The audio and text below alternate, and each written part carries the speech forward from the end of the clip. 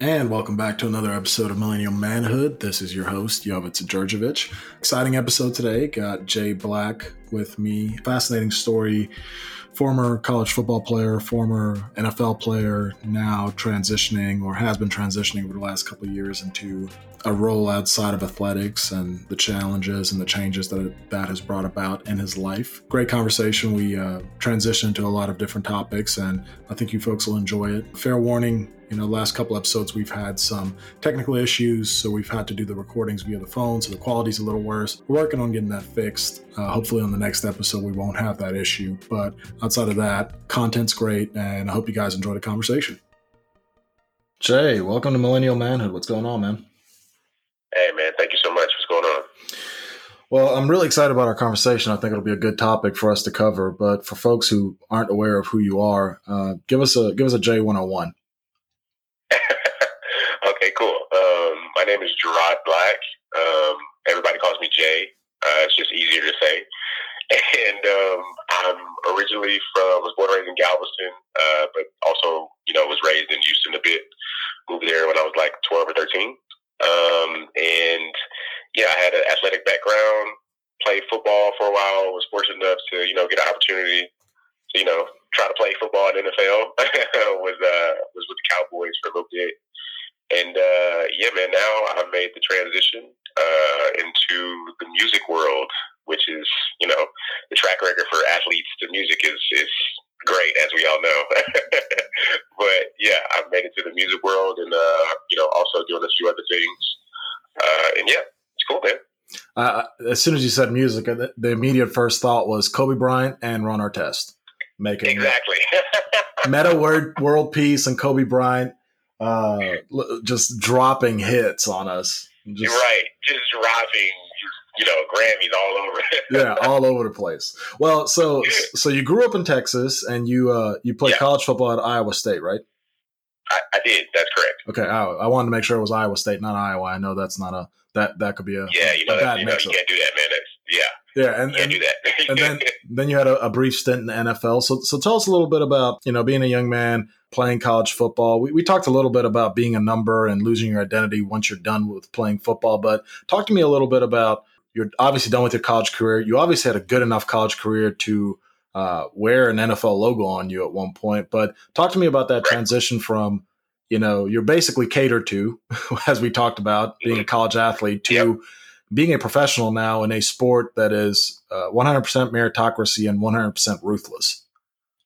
Yeah. To be honest, like the first thing I would say about college sports in general, not only football, but for men and women, is, man, it's so much hard work.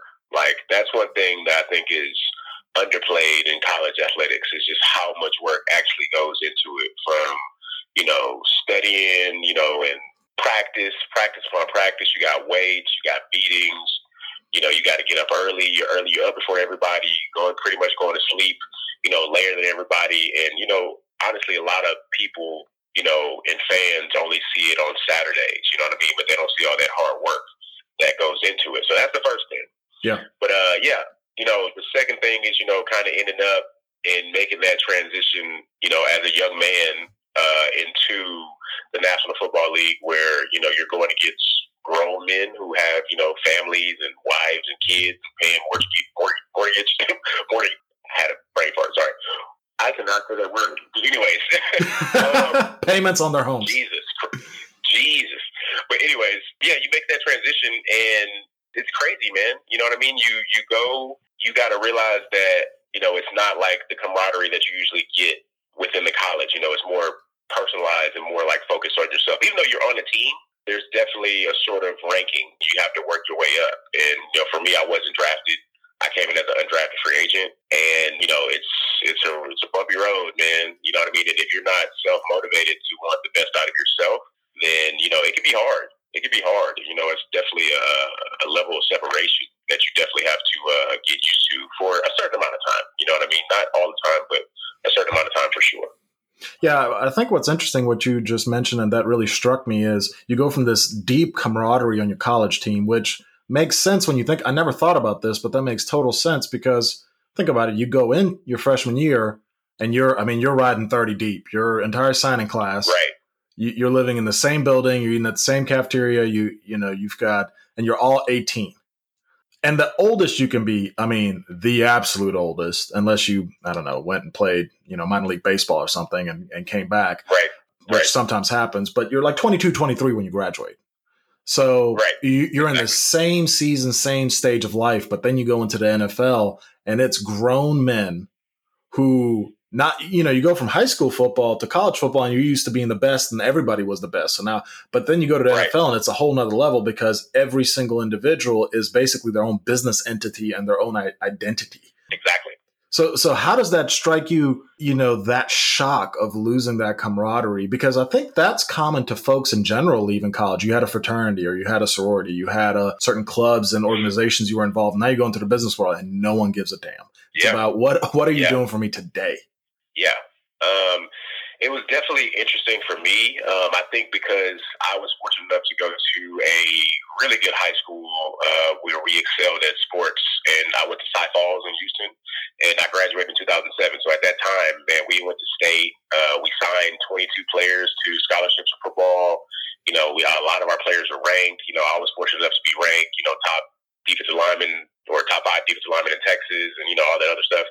And so that was a family atmosphere, you know what I mean? And then you go to Iowa State, college, wherever you go, and then that's sort of like the family atmosphere too, because y'all are going through the grind together, you know what I mean?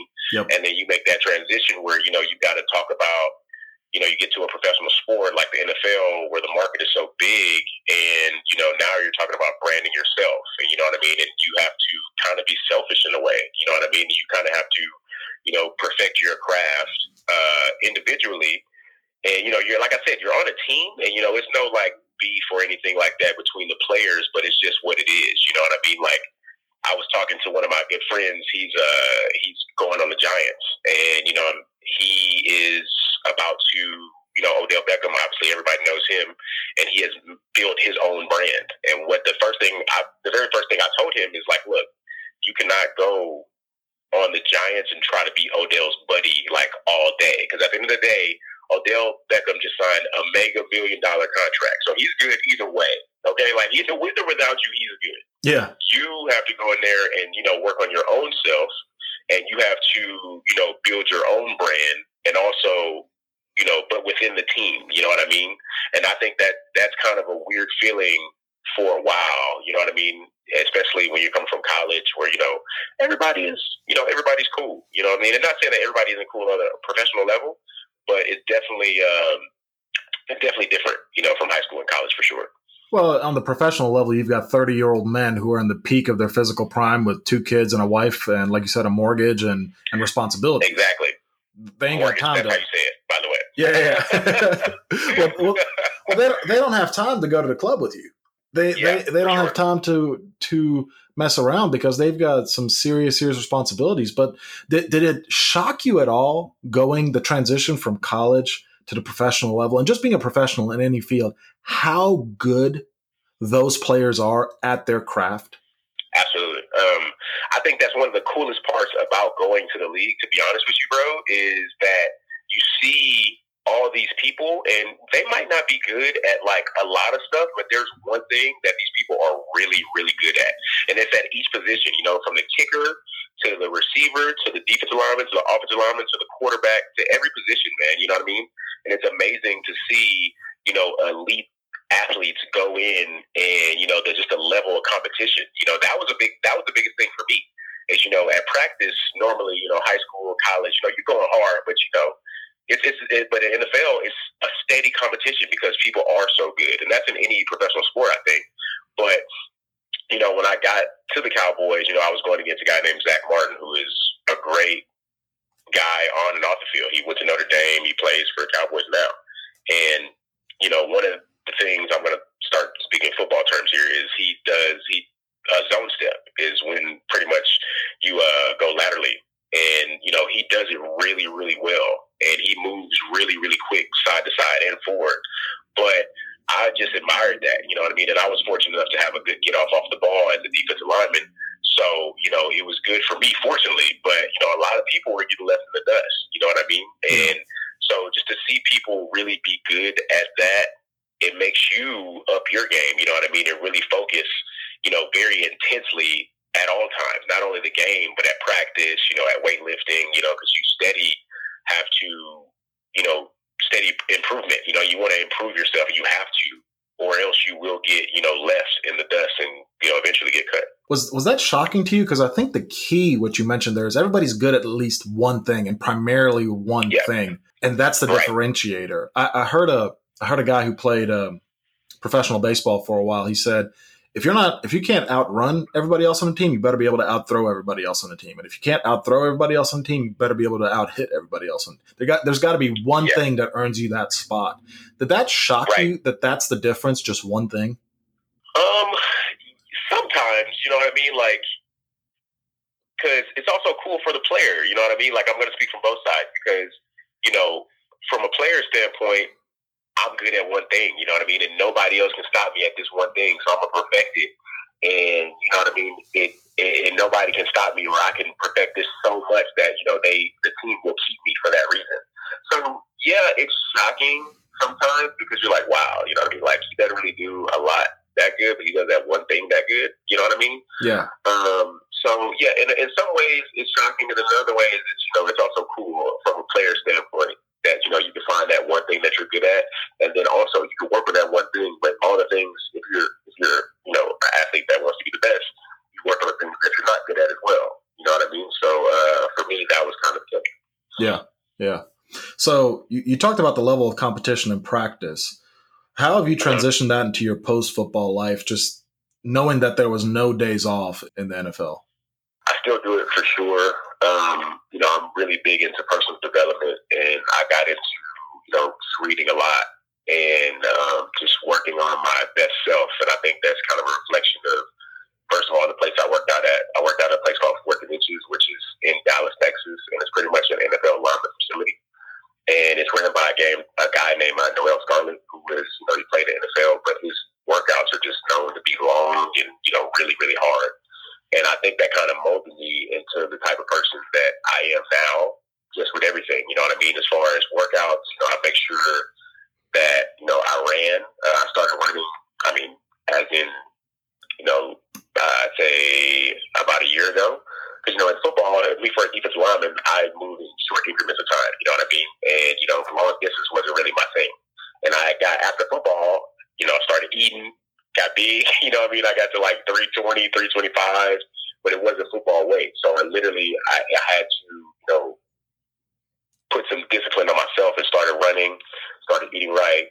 As far as in the work environment, it's something that, it puts you, you hold yourself to a standard, you know what I mean? And I think that's one thing that I benefit from it for sure. It's just kind of holding yourself to a certain standard and not allowing yourself to fail or, really feel sorry for yourself in some aspects. You know what I mean? Yeah, yeah. Well, and the last year you played in NFL was 2015, 2016? Yeah, 2016 was the last year. At the end of 2015, 2016, so yeah. Okay. So, you and I got connected through Kevin, which shout out to Southern Scholar Socks. Shout out to my boy Kevin. Yeah, check out the website, check out the socks. Go ahead and put the subscription in. He's one of my sponsors. Good guy. Yeah. But so you've made this transition in the last 2 years, and one of the stereotypes about football players in particular is that they probably have the most ego out of any sport because you can't see their face the way you can a basketball player or a baseball player. You meet them at a party and they introduce themselves by their first and last name type of situation. For sure. Which I'm picking on football players here, but I'm just going off stereotypes. So, I hear you. With that being such a large part of your identity, playing that game and now going into a world where I'm sure it looks cool on LinkedIn and everybody's like, oh, cool, you played in the NFL. But quite frankly, nobody probably cares to too much of a degree. It's more about a personal pride thing. How did that feel transitioning into the quote unquote civilian world where you lose such a large part of your identity? And what were some of the struggles you went through there? Man, it was a rough transition. I think for any athlete, but for me personally, like I said, I was like we talked about. You go through a phase of transition where it's rough. know what I mean? Of course, you're saying you're kind of depressed that, you know, you're not playing the sport that you played for so long, you know what I mean, pretty much your whole life. And then also you have to get to know yourself again, you know what I mean? And in a way, I definitely had to get to know myself in a whole other type of way besides football. You know what I mean? I'm not an athlete anymore or, you know, a professional football player anymore, so I can't do that. And the ego is a part of that whole transition where you have to, you know, kind of lose it. You know what I mean? Because I'll be honest, in football, I say this, in any professional sport you have to have an ego on the field. Like 100%. You have to have confidence in yourself to play and say, yes, I'm the best at this. I feel like in my eyes, I'm the best of this. You know what I mean? You have to have that. Now, off the field, you know, as a professional athlete, you know, you feel the pridefulness, you know what I mean? But once that is over with, you know, you kind of got to learn how to check it at the door. You know what I mean? These people, you know, in a regular work environment, yeah, it's cool. You play football or you play whatever sport, but, you know, they really don't care. You know what I mean? Like, it's cool you did that, but all right, now you're working now. You know what I mean? So it definitely was a rough transition. But, I mean, you know, I think it's the best transition. You know, it's like the darkest, most beautiful time of my life. You know what I mean? Because I definitely went through a rough patch where, you know, things just didn't seem right. But then, you know, you start coming out of it and, you know, you start other opportunities, you know, you pursue other opportunities and, you know, you have time that you never had before to, you know, do things that you have interest in, you know what I mean? And besides football.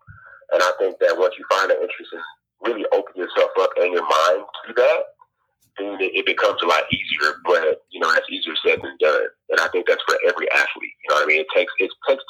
Time is the best teacher with that. You know what I mean? It really does take time to transition out of the sport and, you know, be open to new opportunities. But then once you're open to the new opportunities, you know, and you see that it's actually okay to not be an athlete and to, you know, go on, you know, just live life, you know what I mean? Live it like, you know, so where you don't have to be on a schedule or, you know, a clock, or you don't have to be at practice at a certain time. It's once you get past that phase, it's all good. So you mentioned that there was a time when things didn't seem right. What do you mean by seem right? So what I mean by don't seem right is, you know, when you turn on the television at a certain amount of day and you see your friends or your buddies, you know, still playing football, or, you know what I mean, like it gets around July, August, and, you know, at that certain time, you're used to going to camp at some point in time, you know what I mean, and your body's getting used to it, and you feel like an emptiness, you know what I mean, you feel like you're supposed to be doing something, you know what I mean, besides what you're doing. You know, it's a greater feeling because this is a feeling that you've been used to for so long, right? Or like, you know, the Sunday or Saturday, you know, you get used to playing on these days. And like on those days, you're like, man, you know, like I feel like I should be doing something. You know what I mean? I feel like I should be playing still. You know, and that's a hard feeling. It's a weird feeling that, you know, if you've never been through it, you might not understand it. You know what I mean? But it's definitely a feeling that's very, it's trippy in a way. You know what I mean? But it's like I said, it's a part of the transition. And once you get past that and accept it, like, hey, I don't do this anymore, but that's okay. You know what I mean? Like, I had the time, and I'm grateful for that time, but now it's time to move on. Then it becomes cool. But that's what I mean when I say, you know, kind of missing out. Yeah. So how would you say playing sports at a high level, whether collegiate or professional, this is a podcast about millennial manhood. How would you say it impacted your vision and definition of what being a man is? And feel free to interject, you know, maybe lessons you learned from your parents or other family members, things like that. Yeah. I think that it taught me a lot just about myself and just how to appreciate people no matter what walk of life they came from. I think the most beautiful part about sports is, you know, it's people from rich families, broke families, black, white, green, Asian, doesn't matter your race, religion. You know what I mean? You guys have all one mission. You guys are working so damn hard together that none of that matters. You know what I mean? For 4 or 5 years, however long you're there, you know, none of that matters. You know what I mean? And that's really cool. You got some people who at all hanging out with people who come from the greatest areas and they're friends, you know what I mean, and they're buddies. And that's really cool to see. I mean, for me personally, you know, unfortunately, you know, my dad passed, but he always, you know, instilled in me and my little brother that, you know, you always accept everybody for who they are. You know what I mean? And you work hard at what you do and you try to be the best at it. You know, you be great. You know what I mean? And I think that once you get into college, you know, it's a little different from high school, but you connect with your teammates in a whole different way. You know what I mean? Because it's literally, it's a grind. It's a grind. And football is too. You know, so is professional sports. It's a grind. You know what I mean? But, you know, you learn how to appreciate that grind and apply it to life. You know what I mean? And you never know how things connect, you know what I mean, later on in life after sports. So, you know, like I said, that's the coolest thing about it is how people connect, for sure. Yeah. So, and I've experienced that on my own, and you know, I never played at a high level, but I've played, you know, even high school sports, you just connect, and people who would never be friends become friends, and all these different things. And it's almost this unifying force in a world that, quite frankly, is very divisive right now. You know, if you turn on the TV or get on Twitter or any form of social media, you would think every person hates every other person they've ever met. You know, that's so true, man. And that's not reality, though. You know, think about it. Most people you meet are pretty cool overall. Definitely. Yeah. Definitely. There's some jerks out there, but yeah, for sure. I understand that. And I totally agree with that. Like, everybody gets along, you know what I mean? If we meet in person, we get along. You know, behind the Instagram or the Twitter fingers and all that, Facebook, you know, it's a problem. But if you actually sit down and have a conversation with a person, and we can meet in the middle and agree, it's okay to agree or disagree with a person. You know what I mean? But at the end of the day, like, I think if you're in person with a person, or if you're in person, you know, it's no problem, no matter what race, religion, you know, sexual preference, politics, whatever. You know what I mean? It's just how it is, for sure. Well, and you can transition that back into football. You know, so you play defense when the offense ain't doing their job, and you guys get the damn ball back, and they fumble on the very first possession. You know, that's going to create some internal conflict, but the overall mission is still the same. And that's really how the world is. You know, we might disagree on certain aspects of life, but at the end of the day, the mission is for all of us. I don't care who you are, to really cultivate a society where you can live a safe and happy life and raise your family and be a good member of a community. And absolutely. And that's really what millennial manhood is about in the context of this conversation. But you mentioned that your dad passed away, and I don't remember, for those, you know, I don't know if this was my personal conversation with Kevin or if you mentioned this on the podcast. But if I'm not mistaken, he did a sock campaign in honor of your dad, right? He did. Kevin, man, such a great guy. Me and Kevin have been friends for a while, and you know, Southern Scholar, I saw it when he first started up from the ground, man. You know, and it's amazing what he's doing with his brand now and how he's built it up. But my dad, he passed away a few years ago. His name is Damon Black, and he had cancer, stage 4 pancreatic cancer, and it was bad, you know what I mean? And, you know, going through the whole process, and I was, you know, with him when he passed. And, you know, Kevin had found out and knew that through mutual friends, and, you know, kind of called and text me and kind of check up on me. And he called me one day and was like, hey, man, you know, I'm going to come out with the Damon Black Diamond Edition for your dad, and, you know, just to honor him. And man, I was just so grateful and so appreciative of that. And the sock came out awesome. You know, he came out with a few cards that came in the package with it, and it was just a really cool idea. And I was just so happy the way it came out. And wasn't it a specific color because your dad always wore that color? Yeah, so it was purple. And so we're from Galveston, okay? My whole family's from Galveston, and Galveston, the color there is purple because of the high school. It's called the high school down there is called Ball High School, okay. And Galveston Ball is what people call it, and the school colors are purple and gold.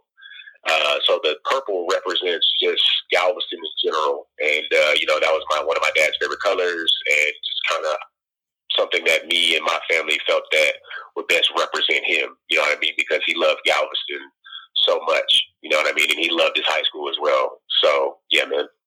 That's awesome. And, you know, so obviously the loss of a parent is very traumatic. How old were you at the time?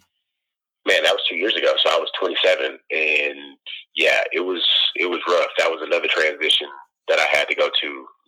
Because I mean, you don't really, nobody can prepare for that. You know what I mean? And going through that really made me talk about that ego being checked. Right? That's the realest feeling you can see or you can feel. You know what I mean? That's a raw emotion and a pain that I cannot explain to you, but it also gives you a sense of gratitude for life in general, and how lucky you are to have it, and also just to talk about real love and real feelings for a person. You know what I mean? And my dad was such a great person, and he's a very positive guy, and he was very talented in many ways.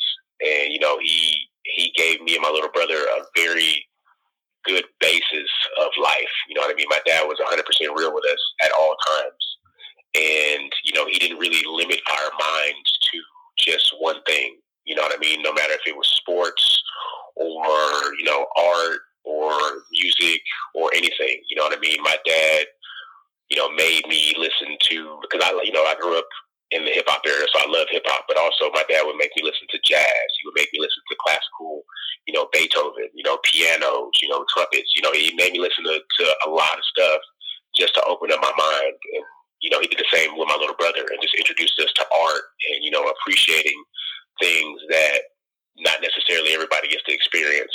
And I think that was just an important part, and just kind of his overall message to us. You know what I mean? But yeah, definitely it was definitely a rough time. And yeah, if anybody's going through that, man, prayers from me and my family for sure. Does that make you excited at all if someday you have kids, to help them expand their mind the way your dad expanded y'all's? Oh, definitely, man. I mean, I've met some children right now that I'm like, yo, man, you could do anything. You know what I mean? And it's always been a question like, when you have kids, you're going to make them play sports, you're going to make them play this or do this. And I'm like, man, I'm not making my kid do anything. Like, if he wants to do it, or he or she, I should say if he or she wants to do it, then they will do it. You know what I mean? Then that's something that we pursue, but I'm not going to force them to do anything. You know what I mean? And I'm going to allow them to be as creative as they want to be. You know what I mean? You shouldn't limit, especially a young mind, to just one area or one sector of life. You know what I mean? You should introduce them to a lot, and I feel like you become good at something, whether it's a sport or an instrument or something like that. I feel like you get good at that if you naturally and organically gravitate towards it. You know what I mean? And not force to do something. So yeah.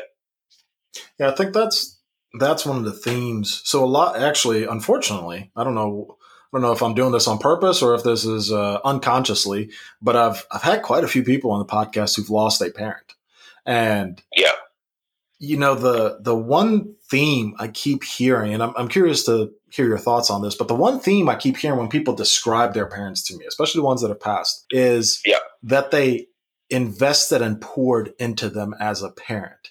And I think a lot of the time, the place where we can get into trouble as humans is, we get so caught up in our own lives and our own worlds and the things that we want to achieve that maybe we forget. And granted, I'm not a parent, but I know my dad did this and my mom did this. What kids really want is your time and attention and love. Definitely. My dad made the ultimate sacrifice for me. You know what I mean? My mom had me when she was 16, man. And my dad had me, he was 19 at the time.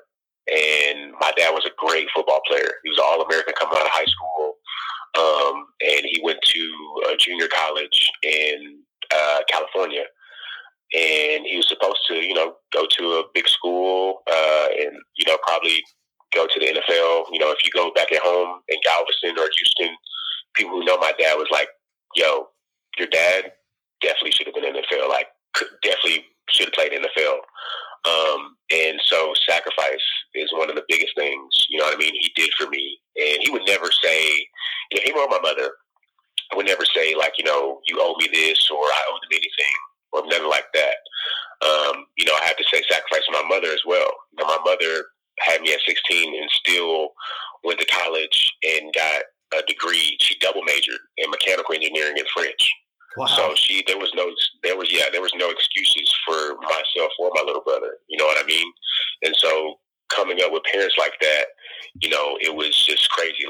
never saw it as, like a bad thing at all. My dad spent a lot of time with me with sports. I also played baseball. My mom and my dad would say, I was better at baseball than I was at football. You probably hit the hell out of that ball. Yeah, I was big. I was a chubby kid, so I hit it far. So I never got to run that fast. That was my mantra. Yeah. And so, we would spend countless hours, doing that and practicing with baseball, and then we switched to football, and then we would spend countless hours with that. And my dad was really good, at his position, so he would give me inside, tips and advices and key things, and it was never forced, was the coolest part. And then, once I got to high school where I really, really started getting into football, he was such a great teacher because he never really forced me, but he was also like he gave great advice, and it was all about self-practice, I would go outside and I would do this and work on this step and work on that. And he would stand out there and he would look at me and he would tell me what I was doing wrong and then let me correct it myself, And so I think that was just such a cool way to teach a person. And man, it was really cool. I think the greatest part of it all is the ancient Greeks have a saying that as long as somebody's remembered, they're never dead. And right. Just the way you talk about him, I've never met your dad ever, but I feel like I know the guy. It's a little, and it's not just with you, it's with all kinds of folks. When you talk to them, when somebody gets really passionate and starts sharing these very, very, think about how vivid what you described to me is. You start getting a sense for it, and it's that spirit that's still alive. For sure. The other thing that I wanted to mention is, you talked about how Kevin reached out to you when you were going through that. And, I think that's something that's really important in our generation with this Instagram / social media / Facebook bullcrap we got going on, where we all feel uber connected, but are lonelier than ever. It's almost as if, 100 years ago, if somebody was struggling with something or a family member passed away, you had to go see them to give your condolences. Now you can write thoughts and prayers on Facebook, and your checkbox is filled, and we lose that interpersonal connection. How much did it mean to you that people were reaching out to you, such as Kevin, actually reaching out to you and saying, "Hey, what can I do?" Man, it was so comforting. As comforting as it could be, right? Especially from Kevin, and just like all the other people that reached out, it was just so nice to know that people would think about me and just recognize that I was going through a rough time. And, Kevin didn't know my dad, but at the same time, Kevin's a good dude, and I talk to him often. We always check in on each other, and him and a few other friends, and it really meant a lot to me. You know what I mean? And I'm, like I said, I'll be forever grateful for that. And that also made me aware and conscious of other people besides myself going through those problems. You know what I mean? And so whenever I unfortunately see somebody going through a rough situation or something like that, I always reach out and say, you're like, hey, you know what I mean? And it'll get better, or, my prayers are with you, or something like that. You know what I mean? Because, you can't really offer him everything, but you can offer, send your condolences, and, that says a lot about the person in general. Yeah. Yeah. I think that's something that, we really need to stay cognizant of just as a generation. Because for sure. Definitely. It can just get too easy to get lost in that shuffle. But one of the things you mentioned to me when you and I were talking on the phone the other day is that you liked the mission of Millennial Manhood, and that you're pretty selective about what you put your name on, understandably. You don't want ESPN or somebody picking up, it's like former Dallas Cowboy, blah, blah, blah, blah, blah. But what was it about the mission of this podcast that got you jazzed about coming on here? I feel like, in the world we live in today, everybody, like you said, you get on Instagram and you see all this stuff with social media, and you think that everybody's life is just like this crazy, extravagant, you know what I mean? Like just full of good times every day. Highlight reel. And it's not like that. You know what I mean? Like it's it's a process to everything. You know what I mean? And I say that because I'm learning it too with the music, right? Like I make electronic dance music and I sing, and I've never considered myself a singer. You know what I mean? Like at all. And I make it with my best friend who was my college roommate. And we've been through, going back to the college deal, we've been through blood, sweat, tears together. And so there's a trust level that I'm able to have with him and to put out, you know, a product that we can market and brand, right? Yeah. I like Millennial Manhood because, you know, I'm able to talk about that, and somebody might be listening that might not necessarily sports or football or, you know, music, but going through some type of transition or, you know, trying to find what's next, and realize that, you know, it doesn't happen overnight. You know what I mean? There is no overnight success. You know what I mean? Those talks and everything you hear about somebody going viral overnight and all that, like that doesn't happen. You know what I mean? Like they say overnight success, but it's a process to everything. Yeah. You know what I mean? And you know, in the world we live in today, you know, a lot of, you know, people in general, but, you know, men, especially young men and, you know, adults that are, you know, our age, you know, I feel like that kind of gets lost in translation. And, you know what I mean? You start comparing what you don't have to what somebody else has. You know what I mean? And it shouldn't be like that. And I like that Millennial Manhood kind of gives you an inside perspective from a bunch of different angles of people who are, you know, successful on their way to success, you know, coming up in some type of way, or, you know, how to make a breakthrough or something like that. And, you know, it kind of gives you, man, hope in a way, you know what I'm saying? And I'll never forget, you know, this podcast, and there's another podcast that I listen to called Short Long Story, which is by Drama from Robin Big. He's Rob Dyrdek's cousin. Okay. And he talks about entrepreneurs as well, you know what I mean? And that feeling that, you know, that can work. You know what I mean? That, you know, everybody has to start somewhere, you know what I mean? And you have to work your way up, and nothing is easy. And, you know, even though it might feel like, you know, nothing is happening, you steady have to, you know, have self-improvement and work on your better self every day. You know what I mean? It's something to do every day. Yeah, it's a process. It's definitely, it's a constant self-evaluation.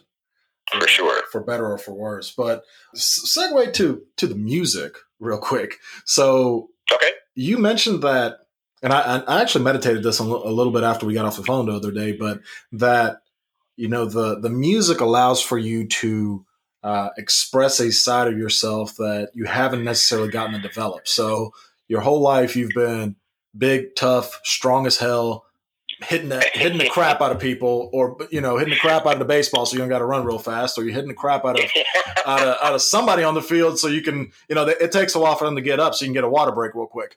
Very, very almost destructive energy. Like I want to just destroy something and I'm going to put all my energy into it. And that's just how it is. But here it's a creative energy. You're creating something out of nothing. How is that formulated your thoughts and feelings and emotions, and especially as you're maturing as a man and you're coming into this new field? Man, that's a great question, bro. So we, like I said, we make electronic dance music, and we're called Minus Two is our name. And we're on Spotify and Apple Music and SoundCloud. And okay, got that over with. So this is now a creative outlet for me. And I feel like it's a way to express myself in ways that I haven't necessarily always known how. You know what I mean? Like I said, I'm getting to know myself a lot more, and am able now to show and become familiar with myself, and be familiar with, get to know vulnerability. You know what I mean? Vulnerability is something that is new to me. You know what I mean? Like, and being able to tell a girl like, yo, you know, I really like you, or, you know, show affection to somebody without feeling that I'm showing like a weakness in armor. You know what I mean? Yeah. And I think that that's been something that has been honestly really, really cool, especially when doing the music, because on our music, we talk about it. You know, I talk about love. I write and sing everything pretty much. And, you know, I talk about love. I talk about vulnerability. I talk about, you know, and everything's coming from a personal situation of mine and somewhat, you know, a male perspective. And I know, you know, guys, don't like to talk about vulnerability and love, and you know what I mean, like not necessarily getting the girl. Well, sometimes we talk about getting the girl, right? Because it's always fun, but then also talk about, you know, the social anxiety and feeling of rejection, right? Or feeling of, you know, not being cool enough to get that girl or something like that. Yep. You know what I mean? And I think that it's been a really cool transformation for me and transition for me to be able to express that in a creative matter. You know what I mean? Especially on the type of music that we do it to, because house music is a creative, you know, genius in itself. You know what I mean? And to be able to kind of, you know, put words on top of these beats that I think, you know, for our generation is kind of like, you know, the bounce, and everybody, you know, digs it. You know what I mean? Everybody, that's kind of our thing. Yeah, I think it's really cool, and it's been a really creative outlet to really express, you know, the way I feel in all different types of situations. Well, and it's just the evolution of a man. You know, right? From, you know, life just kicks you in the face the older you get, and you can't pretend like you're this hard ass forever. Right. Exactly. It's just impossible. I mean, you can do it when you're 18 because you've only been alive for 18 years, but a lot of shit happens between 18 and 28. Yeah, a lot of shit happens. And yeah, I mean, like I said, that raw emotion, and, you know, whether it's a heartbreak of, you know, things not going right, or you thought it was going to go a certain type of way and it didn't, or, you know, you liking a person, or, you know, you just going through a rough patch in life, you got to grow up. Yeah. And not only physically, but mentally. You know, mentally is the hardest part. Everybody wants to get big in the weight room and do all this shit. Like, man, mentally, that's the test, bro. You know what I mean? That's the beautiful thing, was when you're able to, you know, start thinking differently and be in a different headspace and realize that you're getting better. You know what I mean? That's the cool thing. Yeah. Well, let me. We're running up on time here, but I love that answer. I mean, that was awesome, and I think that was probably one of the most profound things we've even had on the podcast, and I'm glad it came out organically. But, you know, the question I always like to end is, if you could go back to 18-year-old you. So you're about to go from southern Texas, close to Louisiana. You maybe got some Cajun food from time to time. You got some barbecue. You got all kinds of stuff. Some boudin. I like the fish and everything. Oh yes. Yeah, and you're about to go north to the great state of Iowa, where they grow, I don't know, corn. What do they grow in Iowa? Something. Corn. Yeah, corn is their big thing. I ate a lot of corn. Yeah, corn. Well, isn't Iowa where like all offensive linemen come from? It's like white boys who got fed too many carbs growing up. Yeah, man, corn-fed, big dudes, bro. Yeah, big dudes, steak and potatoes. Yeah, that's basically it. So you're about to go to Iowa State, and, you know, your wide-eyed, bushy tail. If you could go back in time to 18-year-old you, knowing all that you know, what would you tell yourself? Man, I would tell myself, be patient, and also focus on yourself more, as far as perfecting your craft and really becoming your best self. You know what I mean? And don't worry about everybody else. You know what I mean? Don't worry about any competition that's around you. Don't worry about, you know, girls. Don't worry about school. Everything, all that stuff takes care of itself. You know, focus number one on school, getting the degree. And also, you know, as far as when it comes to sports, man, really put in time. Put in time, even when you think you're doing some overtime, like, put in more. You know what I mean? Like, really become good at what you're good at. Okay, like, perfect that, make that elite, and then don't be afraid to work on what you're not good at. Yeah, you know what I mean? That way you can make it better. Because I think people try to sometimes run away from what they're not good at and try to just stay at what they're good at. Yeah. And, you know, in the long run, that hurts you. You know what I'm saying? It makes it even worse.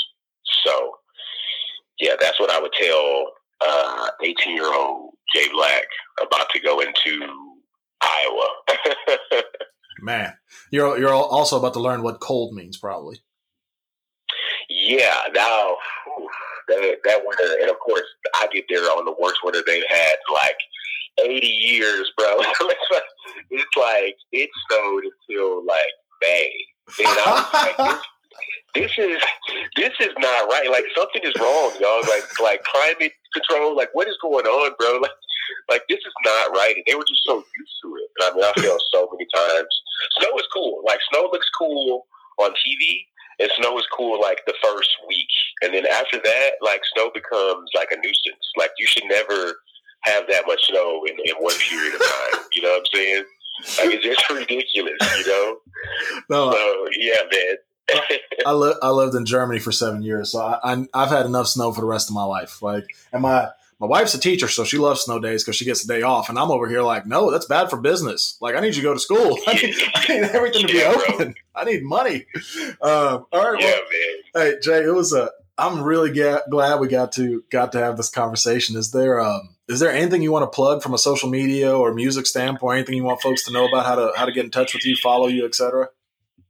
Yeah, man. Our Instagram for the music is -2music. So MINUS, the number 2. So -2 music. And then my personal Instagram is JBlack98 at JBlack98. J Black as in the color and 98. So yeah. I mean, besides that, that's me. If you need to, everyone asks a question or want to say what's up, hey man. I'm always open to saying what's up and saying hello and, always helping when I can. And if y'all ever out in LA, holler at me. If I'm in Dallas, you'll know. And go download -2 on the streams on Spotify, Apple Music, and also SoundCloud as well. Awesome. I'll make sure to put that in the show notes as well. And I'll definitely try to hit you up if I come to Los Angeles anytime soon. I'm more likely to end up in Texas than I am in California, but and for everybody else out there listening, we try to bring you guys quality content every single week, which is a grind every single week. We appreciate you guys so much for listening. Again, we've had our best month ever every single month. And I can't stress this enough, but in the second month of this podcast, we did more than what I thought we were going to do in our first year from a download standpoint. So thank you for everybody who slides in my DMs, everybody who writes me an email, everybody who hits me up on LinkedIn and Facebook and thanks me or even the constructive criticism. It's always welcome. If you need to get a hold of us, or you got ideas, or you want to recommend somebody for us to interview, whatever it may be, millennialmanhoodcip@gmail.com, or hit us up on any of the social media put in the description. But outside of that, again, Jay, I really appreciate you coming on today, and everybody else we'll talk to you guys next week.